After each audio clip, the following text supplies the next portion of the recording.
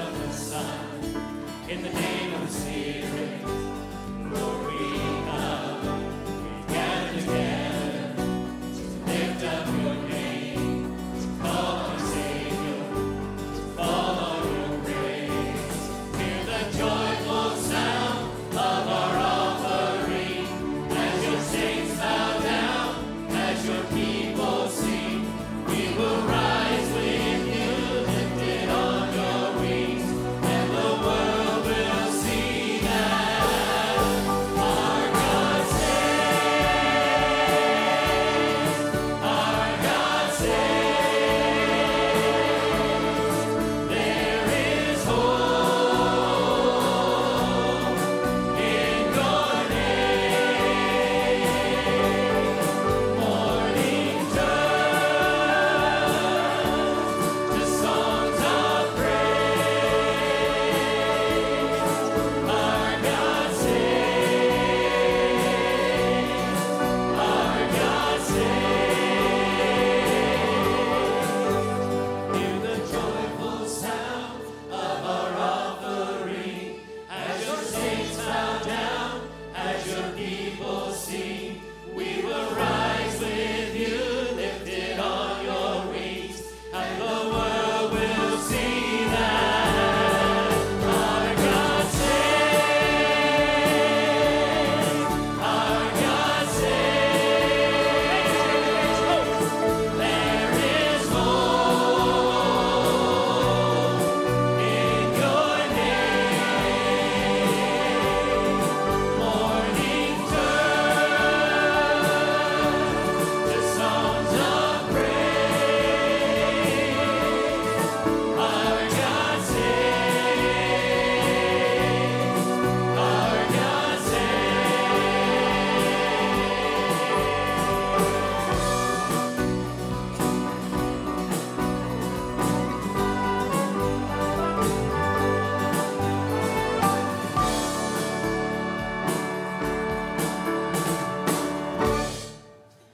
Amen. Bow with me, please. Lord God, thank you that salvation is found in no other than the Lord Jesus Christ. In Him and Him alone we worship this morning. And Lord, we just come before your presence as your humble servants. Lord, help us to learn. Help us to worship you in spirit and in truth. And most of all, Lord, we want our goal to be your goal, and that is that we walk out of these doors a little bit more conformed into the image of your perfect Son, Jesus. And it's in His name we pray. Amen. Well, let me welcome you to worship today and give you a couple of reminders. Most of you could say this for me because you've heard me do it every week for 300 and somewhat consecutive Sundays. But anyway, it's important. It's important. And the important part is this little blue card. It's a connection card. A connection for a reason. If you're a believer, you must be connected to a body, right? And so we want to know who you are and about you. And so if you're a first or second time guest with us, we would love to know you're worshiping with us. So please fill that out. If you want to know more information about the church or about a relationship with Christ, you can check those boxes, and we'll be happy to get back with you. We also have prayer cards, and everybody can fill one of those out. Another thing we want to share today is our Sunday night schedule in September is going to be odd, okay? First of all, Labor Day, we're not going to meet tonight. Second of all, one banner, which involves our choir, a lot of area choirs and an orchestra at Ridgecrest, will be over at Ridgecrest Baptist Church next Sunday night. I didn't put a time on there, sorry, 6 o'clock, okay? So we won't have anything here Sunday night. The following Sunday, 17th, we'll have a worship service, a regular worship service at 5:30. And then we're going to have another worship service on the 4th Sunday. Normally we wouldn't do it on the 4th, but we're off so much, we decided to go ahead and do it on the 4th and have the Lord's Supper on that 4th Sunday. What is that, the 24th? So make that a note. We'll try to reflect that in the bulletin moving forward. And just that is the Sunday night schedule for September. All right? Well, let's continue on with some songs of worship that point to Psalm 46 today. How great thou art.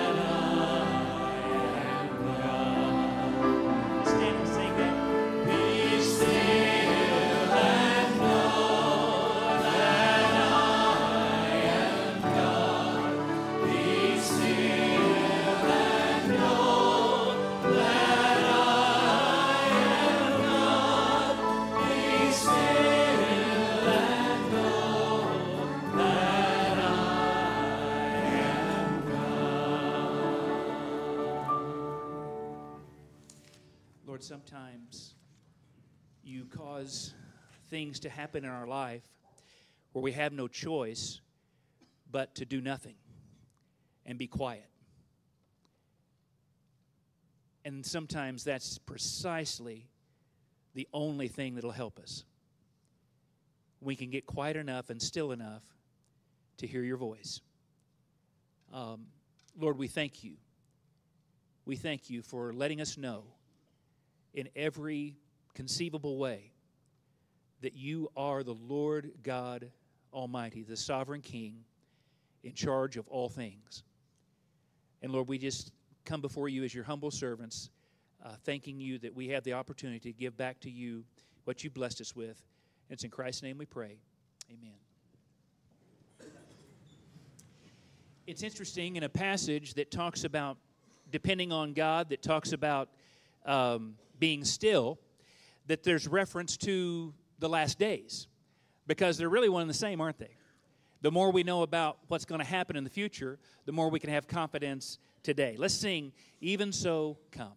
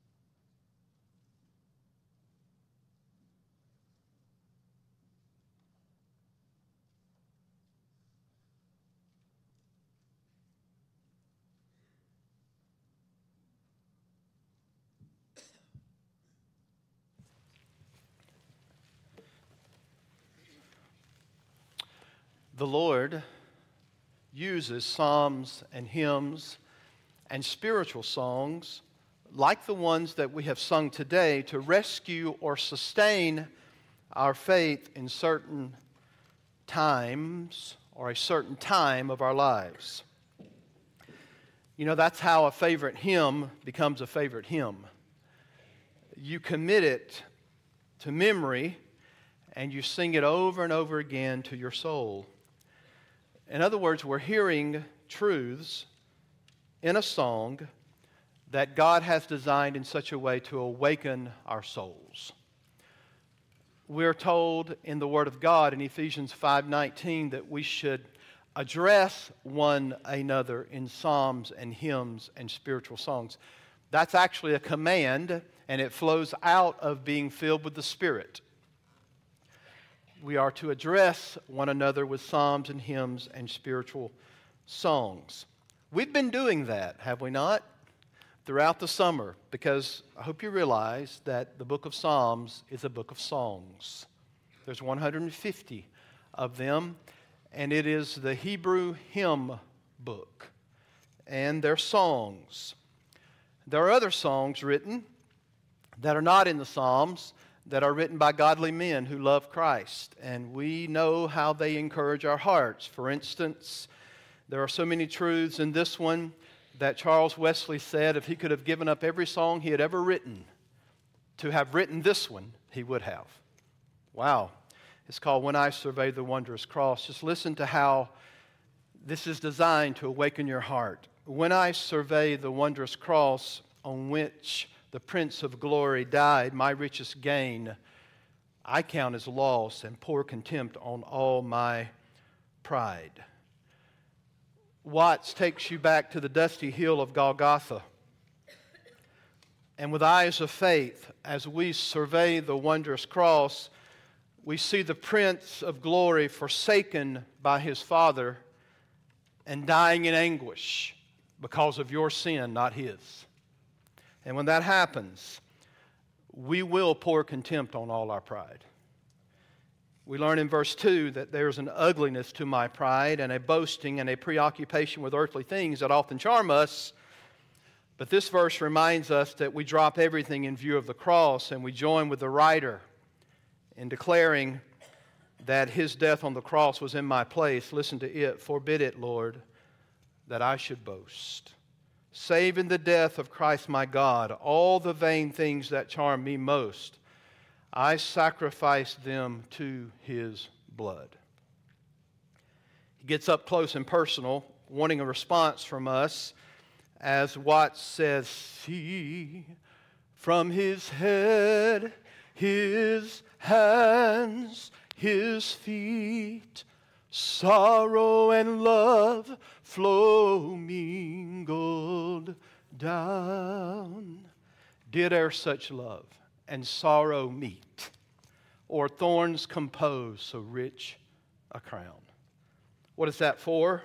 Well, takes you right up to the cross, where in your imagination you can feel the thorns, you can feel the torture, you can sense the pain, all for you. And then that incredible verse that finishes out that magnificent hymn is, were the whole realm of nature mine, that were a present far too small. Love so amazing, so divine, demands my soul, my life, my all. Douglas Bond says, Watts' imaginative comparison of all the temporal riches of nature heaped up as a present on one side and the atoning sacrifice of Jesus on the other side for my sins on the other make us hide our face in shame, makes us blush before the Lord. This can drive our knees to the ground at the foot of the cross. You see, hymns are designed to move your affections with truth, right? Psalm 46 is similar, but Psalm 46, the theme is that God is with us. I don't know what you think about that, but when I look around in my day, I'm glad God is my refuge. I'm glad He is my stronghold and my strength. So in this psalm, throughout it, broken down in the way it is, verse 3 ending with Selah, musical interlude for you to think about the fact that you shouldn't have fear. Why? Because God is your refuge and your strength, your very present help in times of trouble. He is with you. Beginning in verse 4, there is a river whose streams make glad the city of God. So God is even with us in His holy city. And there is certainly the truth that it's His holy city now, because outside of you the waves can be raging and the storms difficult. But on the inside, there's joy in the city of God. There's joy for the people of God. But yet there is an eternal city that the Lord is preparing for us, and we wait for that. And in verse 8, Selah, don't forget that. Think on these things at the end of verse 7. When you get to verse 8, here we are at the conclusion of the psalm, and here the Lord invites us to be still and to know Him. So in light of the fact that Psalm 46, 1 through 3 tells us that there are difficulties. Mountains may be moved. Waters roar. Mountains tremble. He's with us. He's with us in the holy city. Now, He's wanting us to think. He wants us to stop long enough and think about the truth in this particular psalm and what does it mean for us. Well, let's begin reading in verse 8. You should know this psalm by heart by now, right? Verse 8, come, invitation, behold the works of the Lord, how He has brought desolations on the earth. He makes wars cease to the end of the earth. He breaks the bow and shatters the spear. He burns the chariots with fire. Be still and know that I am God. I will be exalted among the nations. I will be exalted in the earth. The Lord of hosts is with us. The God of Jacob is our fortress. In verse 8, we begin to see descriptions about God there is a reason that we're invited to behold the things of the Lord, so that we are still and so that we know Him. And it's interesting now that the psalmist is going to begin to give us descriptions regarding who the Lord is. And he's going to help our spiritual perception about things. So, the Lord invites His people to be still and know Him. Let me give you two things to think about. Number one, the Lord's peace is sovereignly accomplished. Do you hear that? Come behold the works of the Lord, how He has brought desolations on the earth. He makes wars cease to the end of the earth. He breaks the bow and shatters the spear. He burns the chariots with fire. Now, we are told often in the Word of God to remember the mighty works of God, aren't we? As a matter of fact, that's a good thing for you to do, because in the Old Testament, the Israelites are reminded over and over again, remember the former days. Remember what the Lord God has accomplished. And this is often the way it's given to us in the Psalms. For instance, Psalm 66:6 says, or 66:5, come and see what God has done. He is awesome in His deeds toward the children of man. Again, Psalm 77, verse 11. I will remember the deeds of the Lord. Yes, I will remember your wonders of old. Now, that is a general call for us to remember the works of the Lord. Isn't He mighty in His deeds? We think about how He has worked in our lives, and His works are obvious if you're a believer. But I want you to take note that the descriptive reason for you to behold the wondrous works of the Lord is different in this text. As a matter of fact, it tells you what it is. Come behold the works of the Lord. What are the works? Is everybody locked into the Bible? Are you? What are the works?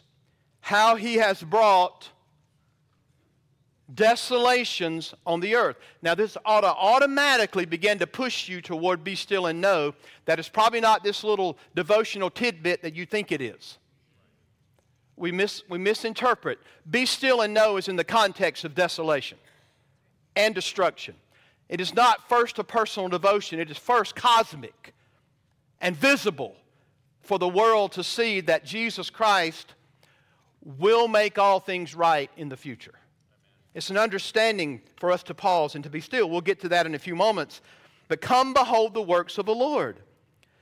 The Lord has brought desolations on the earth. This is nothing short than devastation and destruction.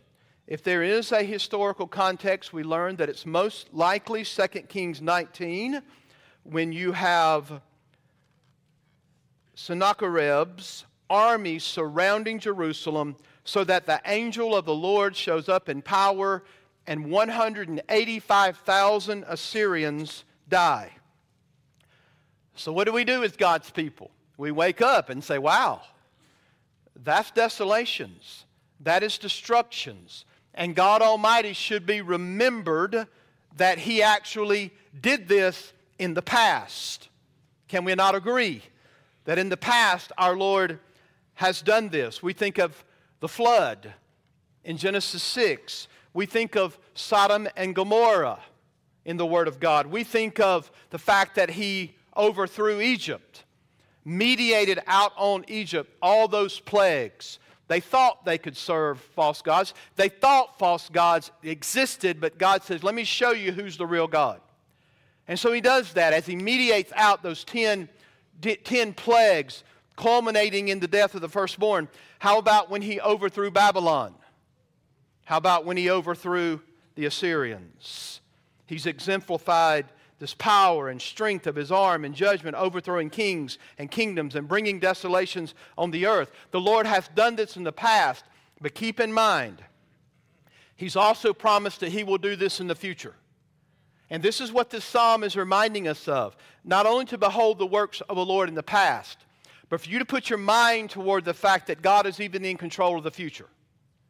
Put your mind on that particular truth. So, is this a humble word for any nation?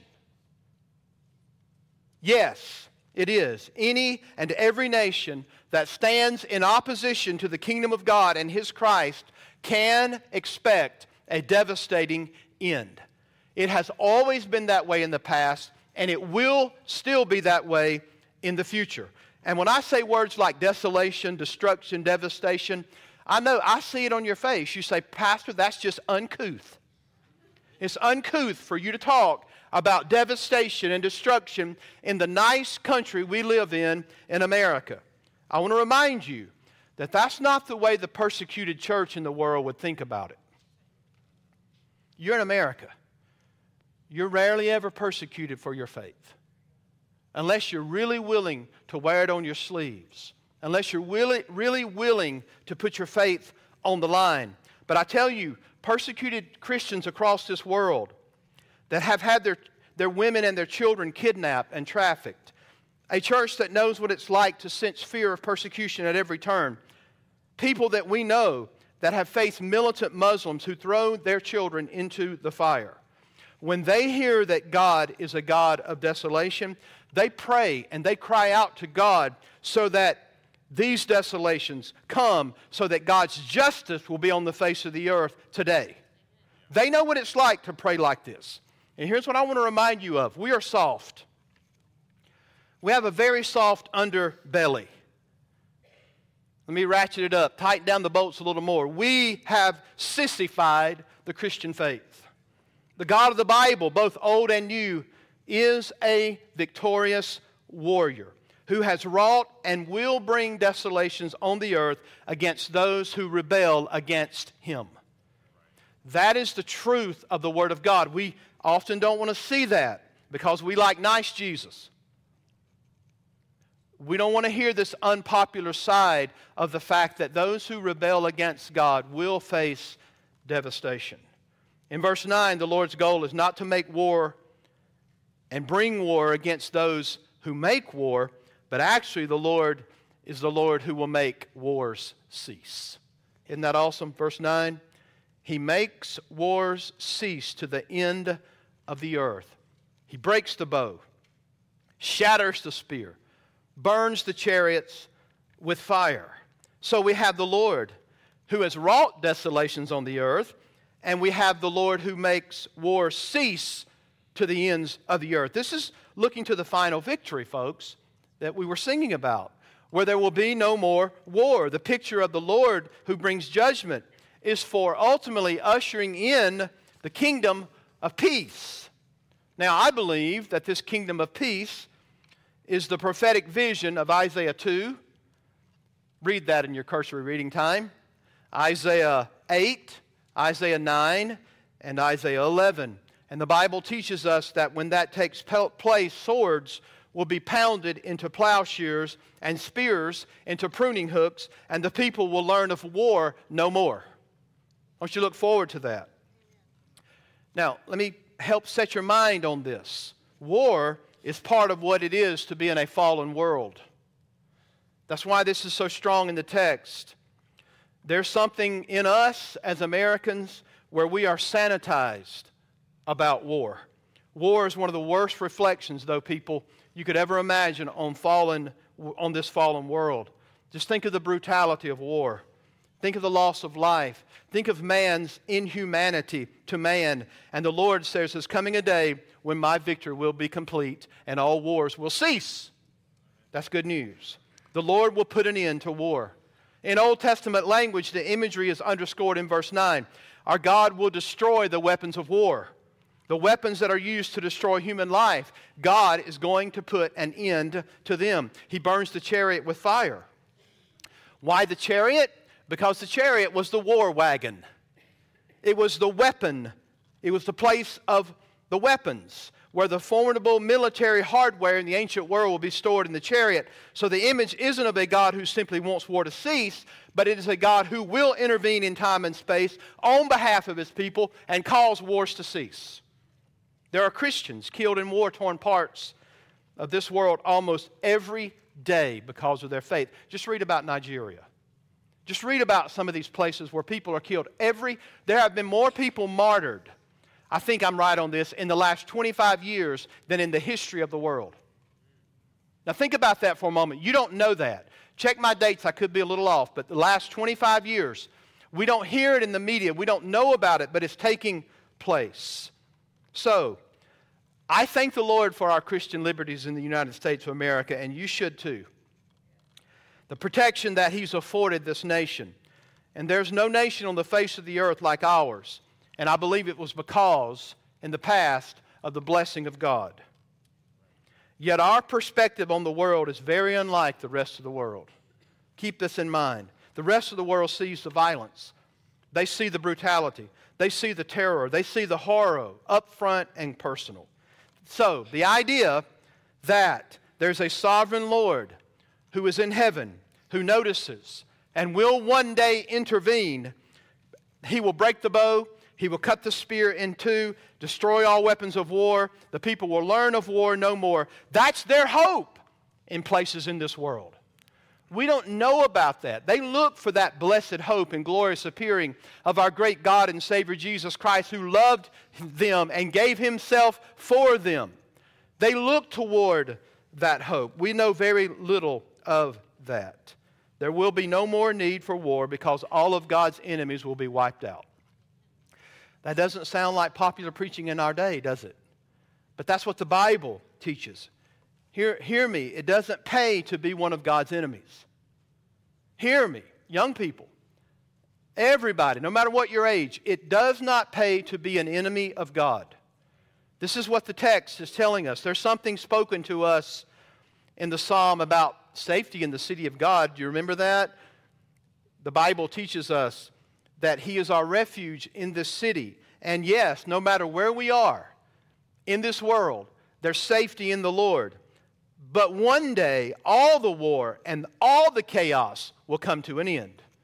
This world is not the way it's supposed to be. Our God will bring peace to the ends of the earth. In Revelation 19:11 through 21, I'm not going to read that text for you, but we see the Lord Jesus Christ returning in power and glory in person to this world. Do you believe that Christ will return? He will judge the living and the dead, and His kingdom will have no end. This is our great hope. Our hope is not in a political party, no matter what it is. Our great hope is not in a political candidate, no matter who he is or she is. Our great hope is not in people or our next election or our last election. Our hope is in the reigning King who reigns today and who is returning in the future, and He will establish a kingdom that will have no end. We need to keep our focus, right? We need to be engaged, yes, in culture. We need to be engaged in standing for the truth. We're responsible as citizens on earth, right? But remember, kingdoms rise and kingdoms fall. Kings are raised up and kings are toppled over. Governments come and governments go. Countries rise and countries fall. But there is coming a day when that stone that was cut out with no human hand, that means He was God, there's coming a day that He will strike the image and He will break every bit of it into pieces. I just gave you the prophecy of Daniel chapter 2. Do I need to preach Daniel again? Right? Remember when we went through Daniel? That stone will become a great mountain and it will fill the earth. In chapter 7, as Daniel looked on, thrones were placed and the Ancient of Days took his seat. Oof. His clothing was white as snow and his hair on his head was pure like wool. A stream of fire issued and came from his mouth, and 1,000,000 served him, and 10,000 times 10,000 stood before him. And the court sat in judgment, and the book was opened. Hear me, the book will be opened. And Daniel will remind us, I need to read this one because it's so good. Daniel chapter 7, verse 13.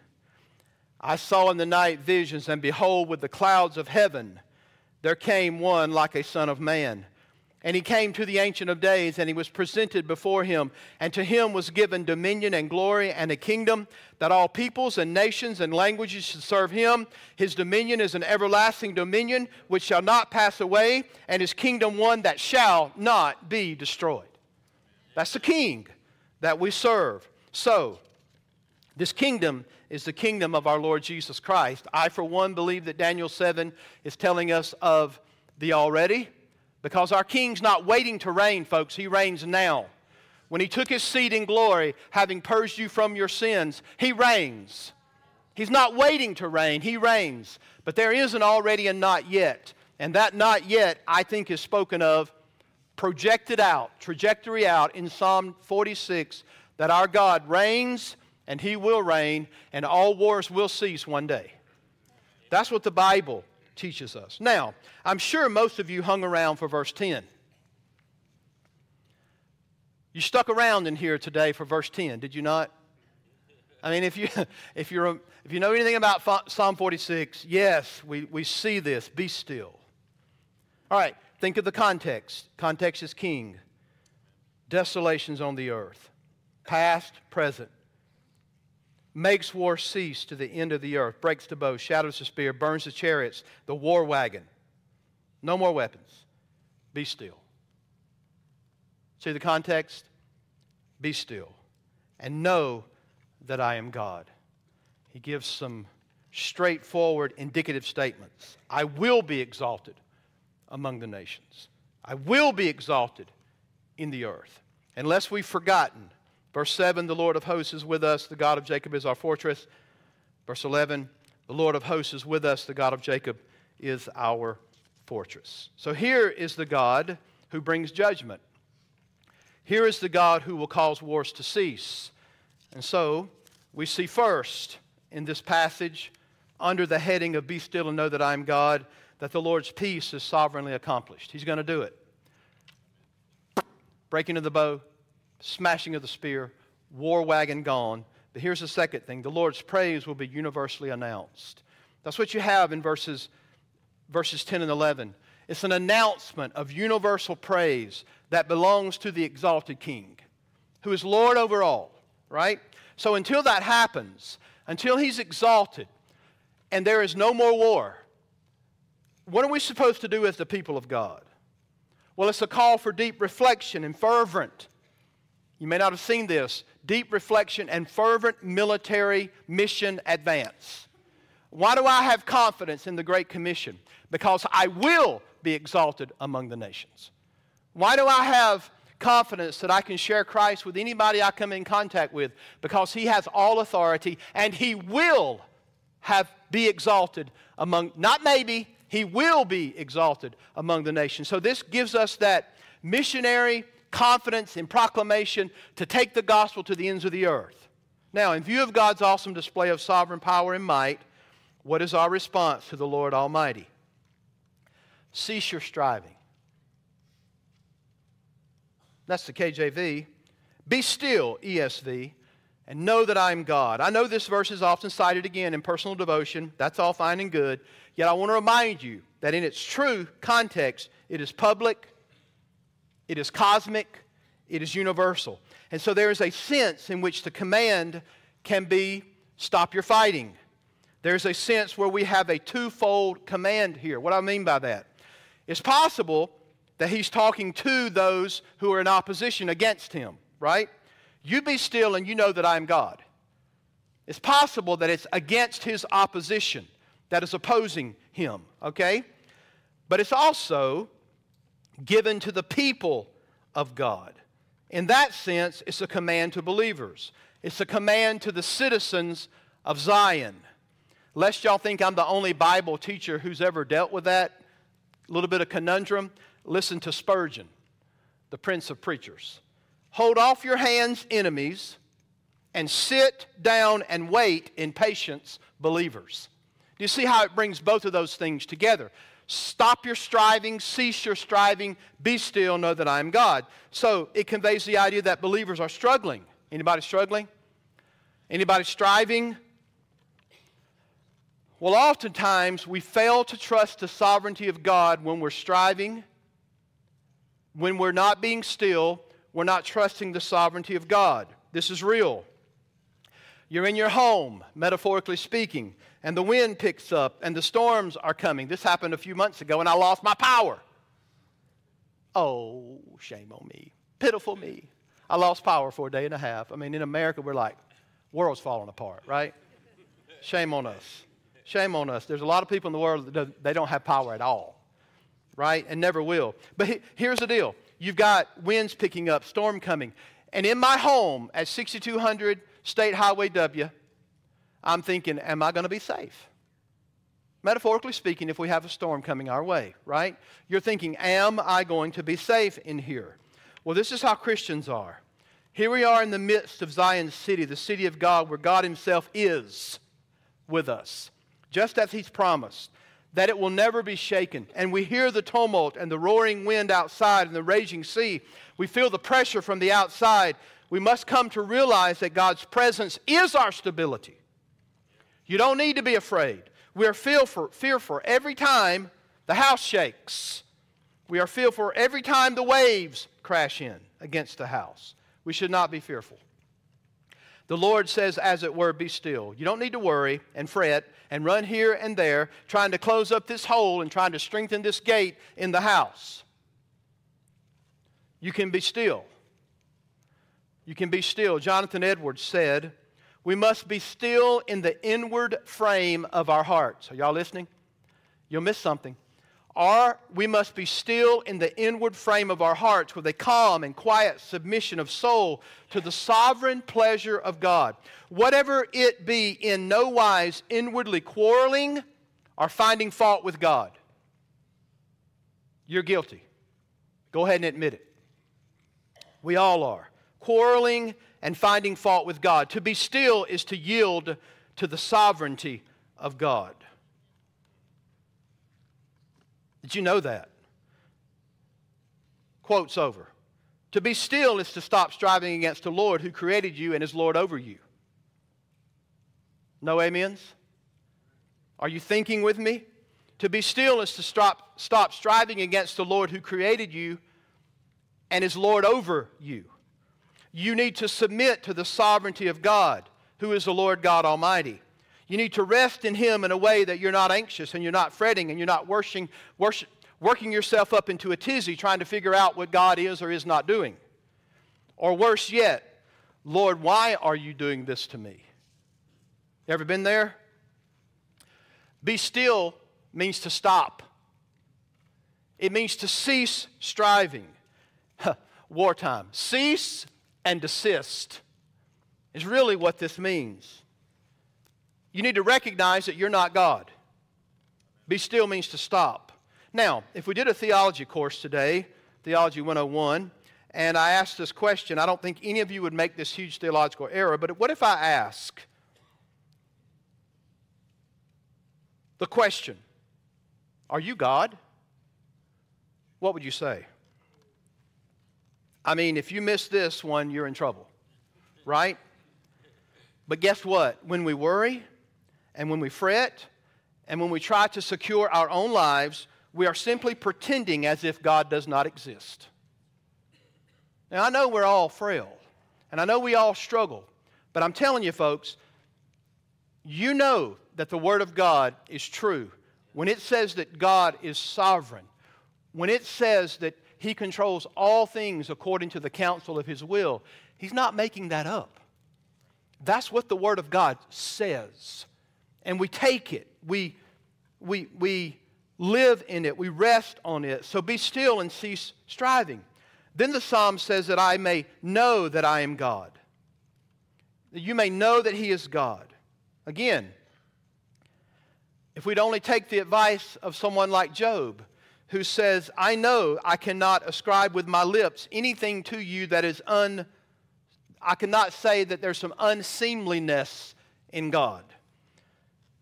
But there's something inside of all of us, inherited by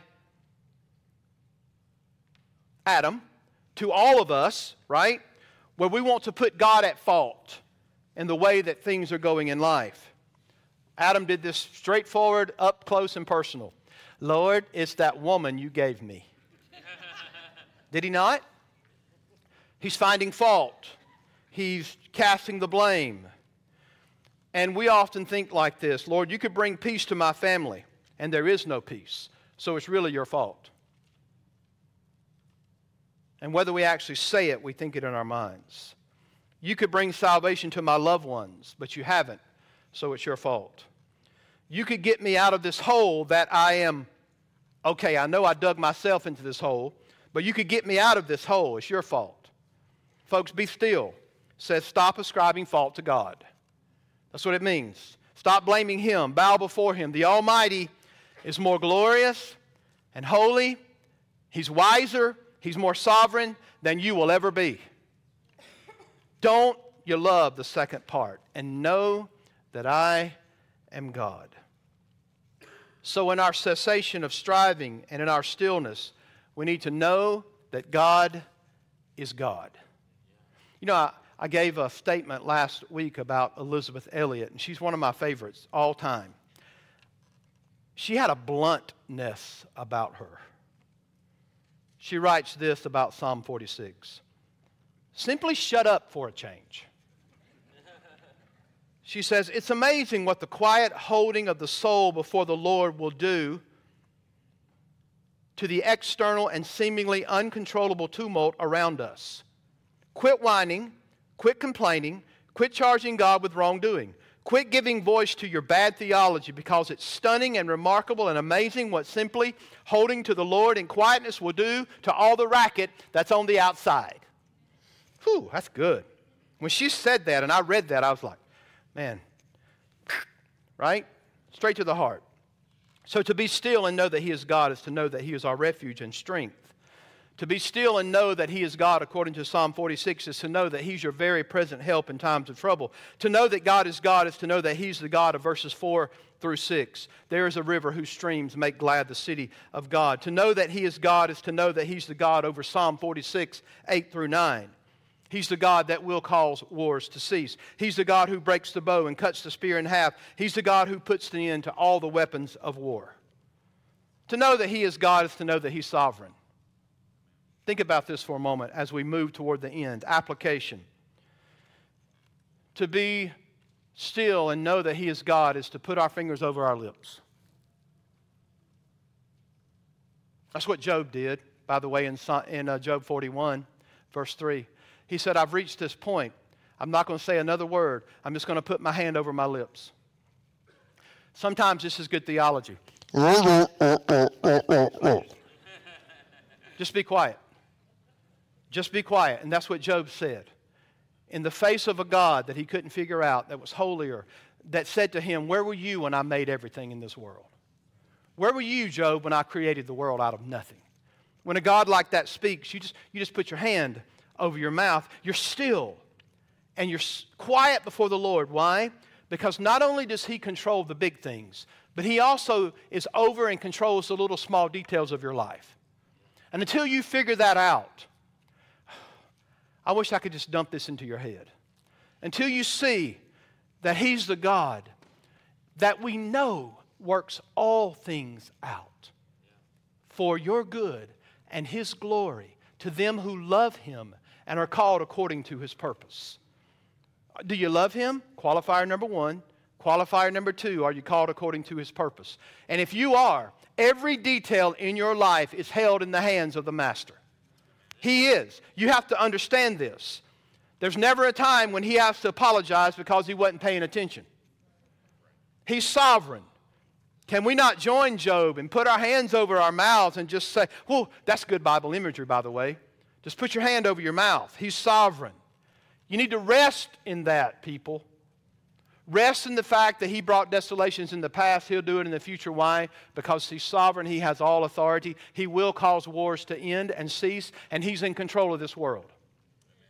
He does all things according to the counsel of His will. I get it. My human default setting is not free will. My human default setting is God is in control. God is in control. That's what the Word of God teaches. He's not only sovereign, but He's wise. Application. When we refuse to be still, we rail against Him. We're not only questioning His sovereignty, you're also questioning whether He's wise. Lord, do you know what's best for me? Here's another good question on theology exam. Is God wiser than you? Is He? If you put no, there's no help for you. Is He wiser than you? The problem comes when we refuse to act like He is wiser than we are. Lord, here's my idea. You should recognize how smart I am. You might look at something in your life that you feel absolutely regret over. You wish things were different. I witnessed this in seminary, and I witness it now as a pastor. I hope I'm not being too close up and personal. I wish I would have married this one or that one. I wish I could exchange these kids. Does this church have a trade-in policy? Or we could let someone else have these rascals for a couple of days, and we'll take their rascals. But here's what I know for a fact. I will find out that your kids are more rottener than mine. And you will too, if you take mine. What do you think about that, kids? Have you been able to pour contempt on all your pride? That's for all of us, right? And we think, if I would have made this decision or that decision, some of you ladies think, whew, right? The husband you gave me, the Lord God, can you say you gave him to me in your wisdom? Odd as that may be. I am one. I know I can say that. Well, I want to remind you that our God knows all things real and all things possible. Are you listening? He is committed to working every detail out in your life to your good and His glory. Be still and know that He is sovereign. Be still and know that He is wise. Here's another one. Be still and know that He is good. Some of us we're set straight in the absolute belief of the unrivaled sovereignty of God. Our God has decreed all things that come to pass. You may even be square with the wisdom of God. Of course, God is wiser than I am. I just wish He liked me. Are y'all listening? It's a good application, isn't it? God is in control. God is wiser than I am. But is He good? I just wish He liked me. You need to be convinced that not only that God is sovereign, He's all wise, but also you need to be convinced of the goodness of God. God is good. Now, do you know what that means? It means that our God has a moral quality of goodness which gives Him a kind and loving disposition toward His people. Understand this. And you say, well, I get it. And I get it too. It's not always easy to see how God is good in every situation. Sometimes it's easier to embrace sovereignty than it is goodness, especially when we're on the short end of the stick and we feel like God has not been good. Yet you must cling steadfastly to the truth that's given to us in Psalm 119:68. You are good and you do good. That's what the Bible says. Father, I don't know how all of this works out right. I don't know how this is going to turn out in this dark day of frowning providence in my life, but I believe your word. That's what you have to come to. I'm not sure how you will take this mess and fix it. As a matter of fact, God may have troubled the waters Himself and made the mess, because He does that. You understand? He troubles the waters. But I know you're good. And because God is good, you can still be still and know that He is good, and He will do good. You may have to wait through the night until the morning. Did y'all read this psalm? He will speak to us. He will work in the morning. Wait on Him. Let Him work. So, hear me at this point. The goodness of God always triumphs. God is always looking to overcome evil with good, with no exceptions. What you intended for evil, Joseph said, God intended for good. Thank the Lord. Now, some of us have been walking with Christ for 60 years. If you have been, raise your hand. I know some of those Gans back there have. I see hands going up. 60 years. I repented and trusted Christ in 1979. 44 years ago. Just stop and reflect about that. Here's what I will tell you today. In 44 years, He has never done me wrong. 44 years. In 44 years, He has never been anything but good to me, even when I didn't deserve it. I never deserved it, and neither did you. Good to me in every way, whether I saw it or I did not see it. Be still and know that He is God. He's sovereign. He's wise. He's good over every situation and over every trial that comes into a believer's life. I hope you understand that that is the real test of your faith. The real test of your faith is not how happy you are in good times. The real test of your faith is where you stand in the bad times. In the bad times, do you still believe that God is sovereign, that He's wise, and that He's good? So, to rest in God is to take comfort in who He is for you. The Lord you have is an everlasting rock. Let me read this verse to you. Isaiah 26, 3 through 4. The proud crown, oh, that's the wrong one. I'm in 28. That was about drunkenness. Y'all probably need to hear that too, right? Isaiah 26, 3 and 4. Listen how good this is. You keep him in perfect peace, whose mind is stayed on you, because he trusts you. Trust in the Lord forever, for the Lord your God is an everlasting rock. Take that word. Let it instruct your mind. Let it ignite your heart to the Lord. Trust in the Lord. When you hear things like that, say, yes, I bank my hope in the Lord. Now, let's finish this up. Ready? I will be exalted among the nations. I will be exalted in the earth. The Lord of hosts is with us. The God of Jacob is our fortress. Now, in His sovereignty, He will display His glory, and nothing's going to stop it. Washington, D.C. can't stop it. No one can stop this. He's going to do this. The promise is of the exaltation, His exaltation among all the nations. It's a promise that His lordship will be acknowledged one day and recognized among all the nations of the earth. Hear this. One of these days, every knee will bow. You ever read this in the Bible? Philippians? Every tongue will confess that Jesus Christ is Lord to the glory of the Father. Are y'all listening? Saudi Arabia will bow. China will bow. Indonesia will bow.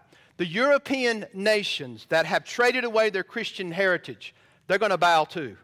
China will bow. America will bow. Mexico will bow. Canada will bow. Every knee will bow. He will be exalted among the nations. He is exalted now among the nations as the gospel is continuing to spread throughout the world, and He will one day be exalted among the nations as King. That's the promise from God's Word. Every knee in this room is going to bow. That's up close and personal. Not just the nations, but you will. Every knee of every person in this building will bow. Every set of lips will confess that Jesus Christ is Lord to the glory of the Father. You can either confess Jesus is my Lord now for salvation, or you will certainly bow before Him when He returns in all His glory. That's absolute truth. Either you bow today in submission and trust Him as your Lord and Savior and believe and repent, or you will bow and confess Him before judgment. So our confidence is that the future belongs to God and God alone. That's our hope. So the sons of Korah end with this refrain. Listen to it. The Lord of hosts is with us. The God of Jacob is our fortress. In other words, until all nations bow, until every tongue confesses, until everybody does this, and you're living on the face of this earth, remember that the God of Jacob is with us. He's with us right now as we approach a 2024 election. Now, that's more of a cosmic type thought. But what about when you're facing cancer? Or what about when you're facing kids that are wayward? What about when you're facing kids that do not know the Lord and you've been praying that they'll come and bow their knee and heart for the Lord, in front of the Lord Jesus Christ and before Him? Remember that God is sovereign. Remember that He is wise. And remember that He is good. And remember that He's your refuge. He's your strong tower. You find refuge in Him. You find safety in Him. We find peace. We find strength. We find grace to help us in our time of need. He's in the midst of Zion. He's in the midst of His people. Do I need to remind you once more how important it is to be a part of a church? You don't just go sign up and say, now I'm part of a church. But when Jesus saves you, you are the church. Y'all do realize that, right? The church here at FBCO is not these buildings. They're going to dissolve one of these days. They'll be gone. They're going to burn just like everything else on the face of the earth before God makes a new heaven and new earth. We're not talking about a building. We're talking about the people of God. So I encourage you, this is the gladness. This is the stability that you need in life because you are members of one body.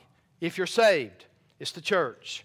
One day God in complete victory is going to put down all His enemies and cause wars to cease. Okay, last little hymn. I like Isaac Watts, When I Survey the Wondrous Cross. David's going to give you another one, Be Still. But just listen to this one. I found it this week. It's called Stand Up, My Soul, Shake Off Thy Fears. It's Isaac Watts again. Just listen to it. Don't tune me out. Don't zip your Bibles up before the invitation. Don't you love that? Back when they had the big study Bibles. Everybody would stick it down in that big folder, and they go zip, zip, zip. Right when I'm giving the invitation. Don't you love that, Brother Joe? I used to, don't zip your Bible up before I finish. All right?